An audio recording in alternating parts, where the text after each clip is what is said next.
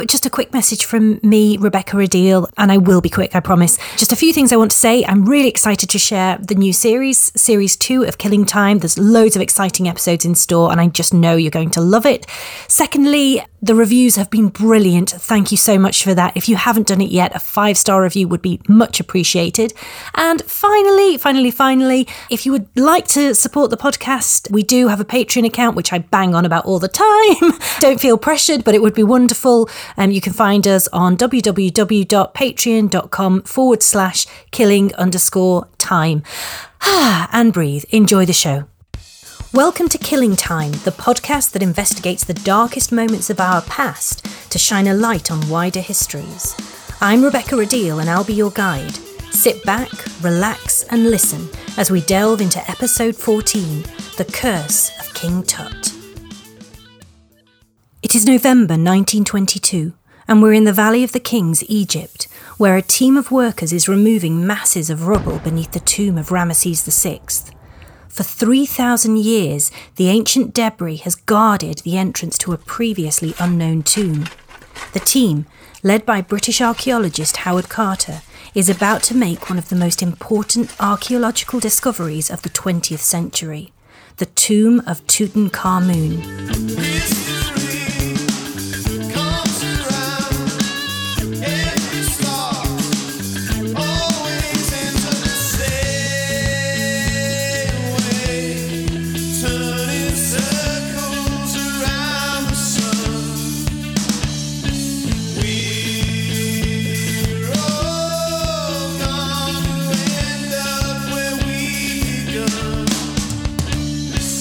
The discovery of the ancient Egyptian boy king made headlines around the world, but it wasn't long before the archaeological story gave way to another tale. You see, something seemed to be happening to those involved in the excavation. They were dropping dead. As we will see, the legend of King Tut's curse encompasses the complicated way ancient Egypt has been viewed by imperial Western treasure seekers, from those gobbling up news stories and fictional accounts to the early 20th century men and women excavating the sites. To get to the bottom of this story, I'm joined by Dr. Amara Thornton, a specialist in the history of archaeology during the late 19th and early 20th century. Amara, thank you for coming onto the podcast today. So I'm quite excited. We're going to talk about the infamous mummy's curse when the tomb of King Tut was opened. But first of all, I wonder if you could tell me a little bit about this, that famous excavation. What was the state of Egyptology and the archaeology related to it at that point in time? Well, I suppose the first thing to say is that 1920s Egyptology, especially early 1920s Egyptology, is at the tail end of a period of British occupation in Egypt. So Britain occupied Egypt in 1882, and essentially what that meant was that there were British officials in Egyptian government departments. The Khedive was still in place, and there was a sort of Egyptian government in place, but there were British officials who had a lot of power in Egypt, and it also meant that there was a substantial expat community who lived in Egypt, and they are part of a sort of network of people that archaeologists would have been in touch with on a regular basis. Some of the high government officials who were British in the Egyptian government were also patrons of the Egypt Exploration Society, for example.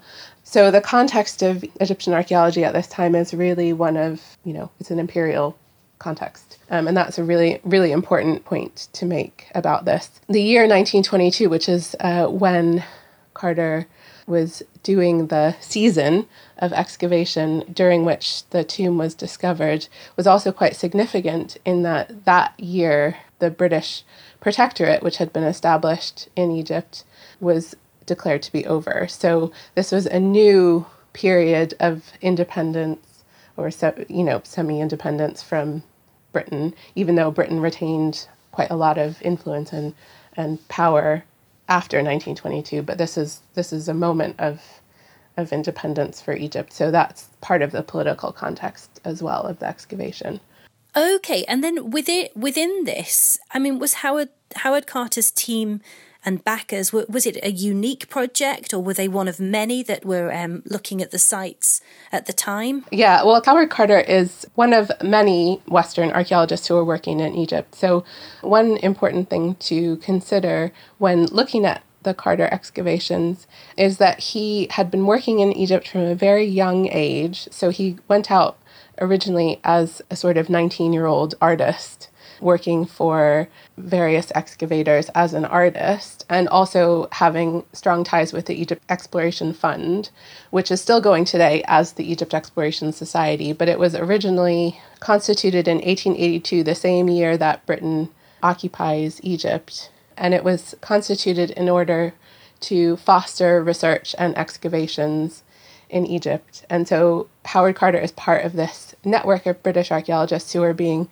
funded by public subscription in the case of the Egypt Exploration Fund, and other archaeologists are also being funded by public subscription.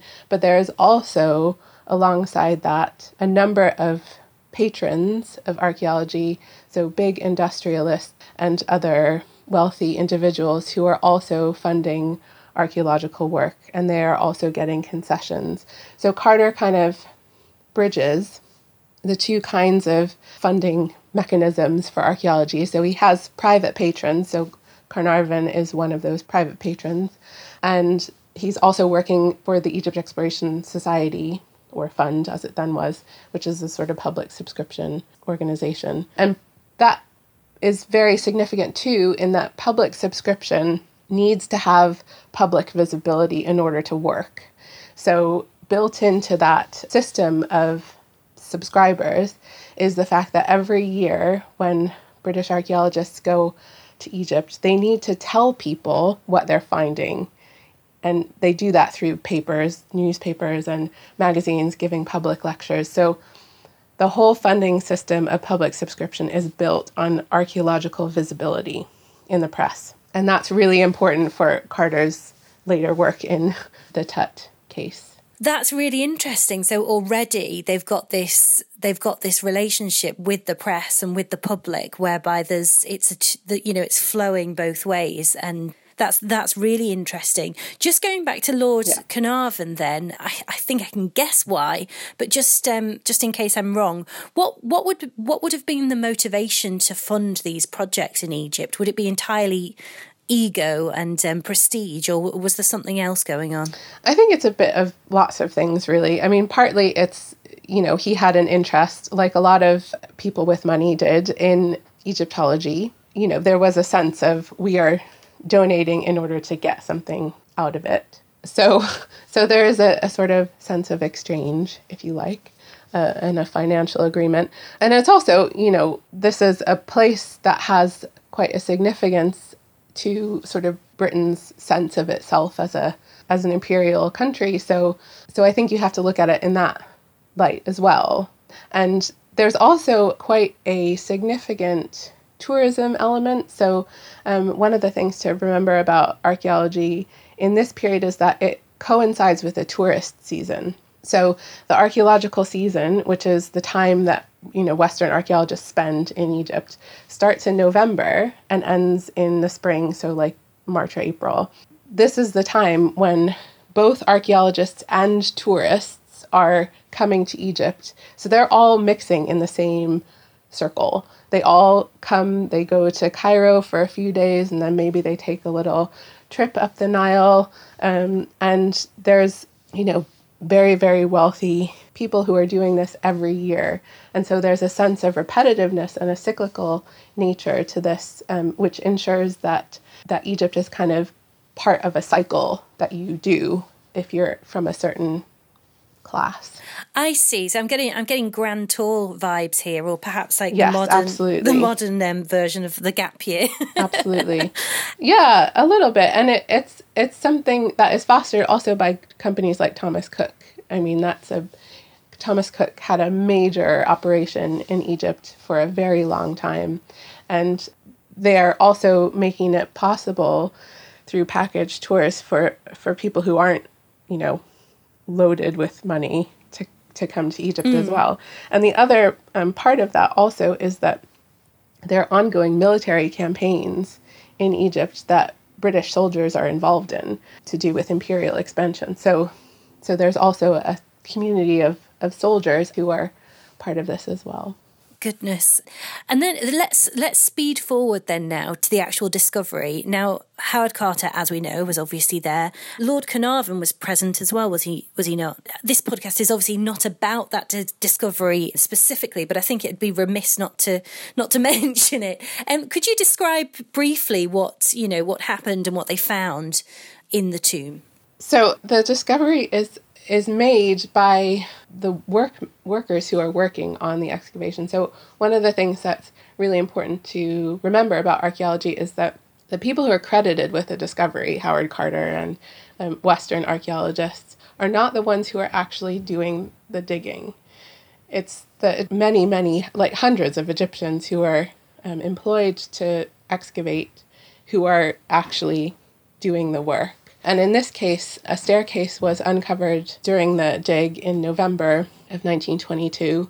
And that is the first indication that there was a tomb to be found. And as the work continues, and remember, this is right at the beginning of the season also, so there's potential for the season as it goes on for more and more tourists to kind of get word about this new excavation. So the season actually is really important. And I don't think Carnarvon is there right at the beginning. I think he comes a bit later. So they uncover the sort of beginning entrance of the tomb, and then they find a sealed compartment. And it's at that moment, I think, that Carnarvon comes so that they can open the tomb in the presence of the funder. Howard Carter kept a journal where he recorded the discovery. On the 26th of November, he described how they made a breach in the top left-hand corner of the doorway and waited.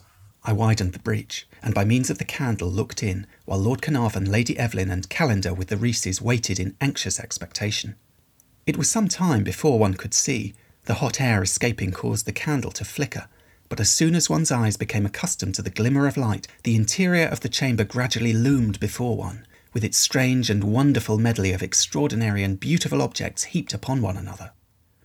There was naturally short suspense for those present who could not see. When Lord Carnarvon said to me, "Can you see anything?" I replied to him, "Yes, it is wonderful." They lit an electric torch to better see. Carter noted, "Our sensations and astonishment are difficult to describe, as the better light revealed to us the marvellous collection of treasure."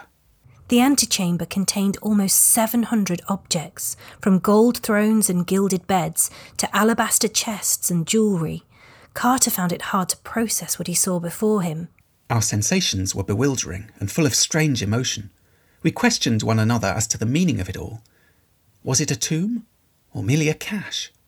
It would take 3 months to remove the items to get to the burial chamber itself. Once inside, they found shrines within shrines and coffins within coffins, and at the heart of it all was the golden sarcophagus of King Tutankhamun himself. The find was utterly remarkable, but it very quickly became attached to the legend of a deathly curse.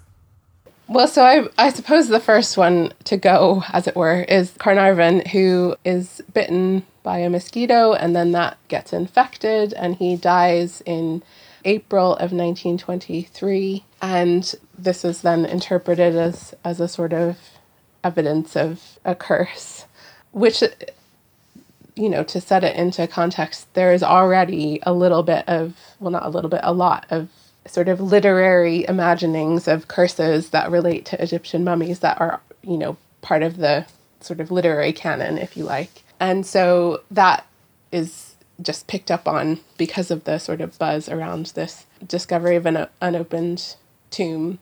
Interestingly, before Carnarvon's death, both the Times and the New York World magazine published novelist Marie Corelli's words about the discovery. She wrote, "The most dire punishment follows any rash intruder into a sealed tomb." A couple of years later on, there are other deaths. So Arthur Mace, who was another British Egyptologist who was working on the dig. He dies of ill health, and this is interpreted as, evidence that anyone who comes into contact with the tomb is cursed. I think he was really just totally exhausted by the whole thing and in delicate health anyway. Then there's the doctor who x-rayed the mummy of Tutankhamun. He dies, I think, in 1924. And this is, again, interpreted as evidence that anyone who comes into contact with discoveries made during Tutankhamun's tomb are cursed. And then there's the secretary of Carter. So there's, eventually there's a sort of massive list of people who are associated with a curse. And this is replicated in the newspapers. So every time someone who is said to have been present at this event dies, the newspapers would say, "Oh, is this the curse of Tutankhamun's tomb?"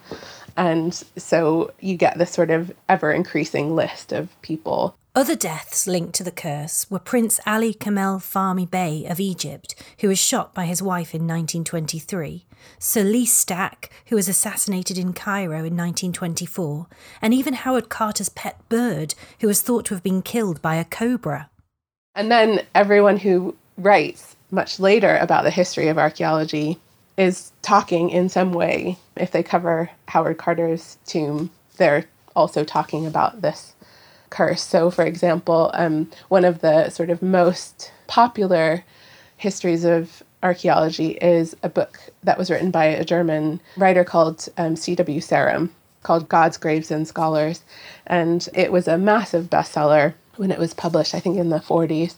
And that has a chapter not only on the discovery of Tutankhamun's tomb, but also on the curse of Tutankhamun. And there are a number of other popular histories that cover Carter's discoveries. And so this story is always getting kind of made visible as people start remembering and sort of talking about it in popular histories.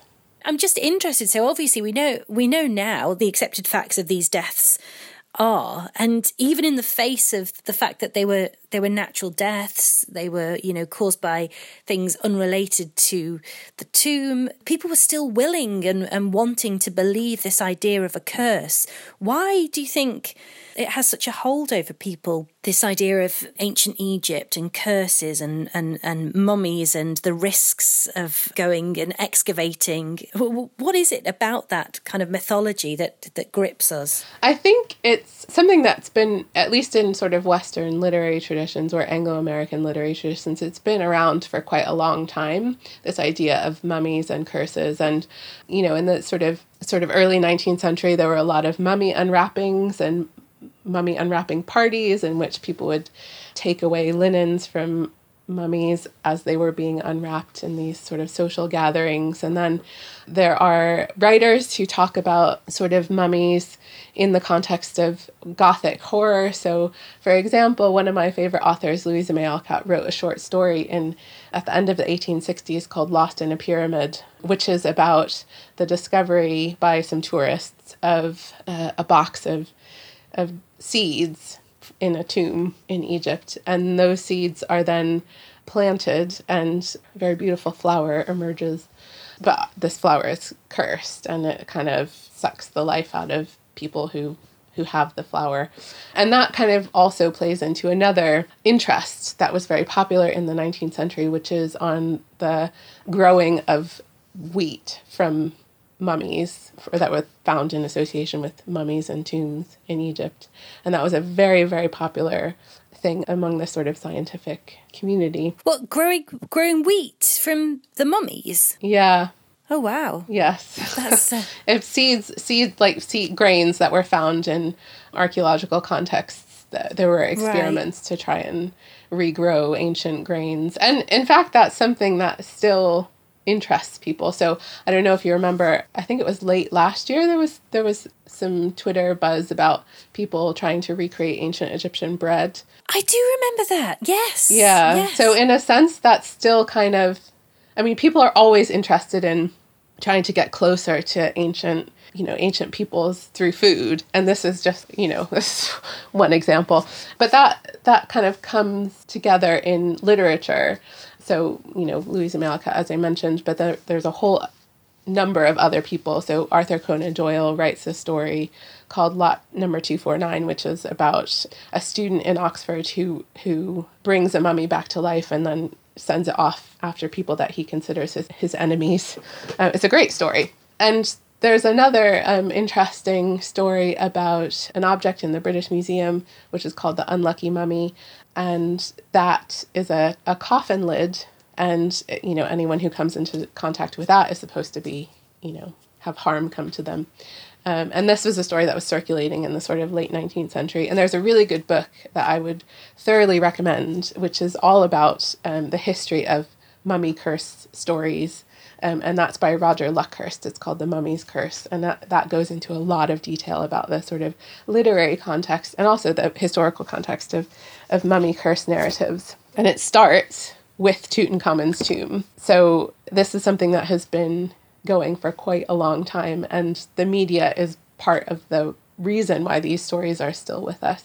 And archaeologists were not opposed to exploiting that. So one of the most interesting things that I found when I was doing work on how archaeologists are writing about their own work for the public is that there are books that are produced in the early 1920s by archaeologists that are directly responding to the increased public interest in Egyptology that was generated by the discoveries that were being made under Carter's excavations. And one of them is a woman who is an artist. She was working in Egypt with her husband, and she wrote a book about Egyptian history and art. And one of the things she says is, in her foreword, is that the discovery that was made in Tutankhamun's tomb was made at a time when she had just gotten the proofs for her book, so she wasn't able to include a response to it in her text. So she was putting it in her foreword just to kind of acknowledge that this momentous event had happened. And she was hoping to kind of get more readers for her book because of that, but she wasn't able to go into any details about it because of the timing of the proofs being delivered to her. So I thought that was quite interesting. That's so funny. Yeah. We've all been there when you're writing something and something new comes up. Yeah, desperate to capitalize. And then obviously just talking about the legacy of the curse and other mummy curses as well. I think we do see it in film, don't we, even today? Yeah, absolutely, absolutely. And Tutankhamun has been, I think, very important for public interest in archaeology.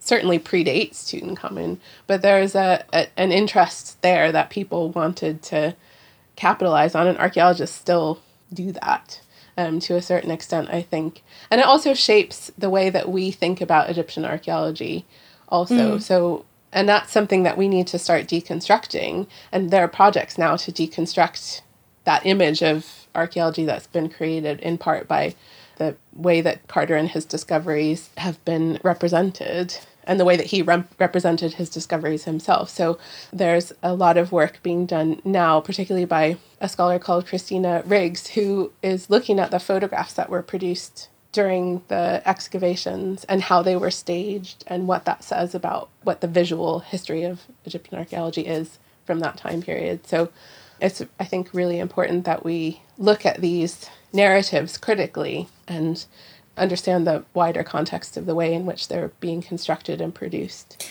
I think that's such a good point to make, because I think in well, certainly growing up, if you were to say, you know, an Egyptologist to me or archaeology in ancient Egypt, automatically my brain would conjure up this image of a white British, maybe American man, probably Brendan Fraser, going into a country and leading the excavations himself, when in actual fact, as you're intimating, that is not the story at all, is it really? It was more of a collaborative effort, and we've centred perhaps not necessarily the wrong people, but we've centred certain types of people for perhaps too long. Yeah, no, absolutely. And I think there's a lot of effort, particularly at the moment, going into trying to uncover the stories of people from Egypt who are working on these excavations and trying to give them more academic credit for the work that they were doing. So not just physical labor, but, you know, people who were highly trained, working on excavations for years and years and years, developing a lot of knowledge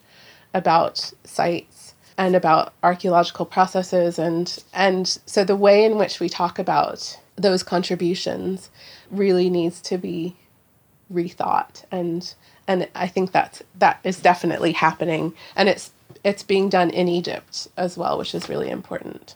So Egyptian scholars are talking about Egyptian archaeologists and archaeologists who are operating at the same time as the archaeologists that we know more about because they're the ones who are featured in the press, and they're the ones who are featured in the sort of popular history. So the history of archaeology has a lot to answer for in the way that we view archaeology.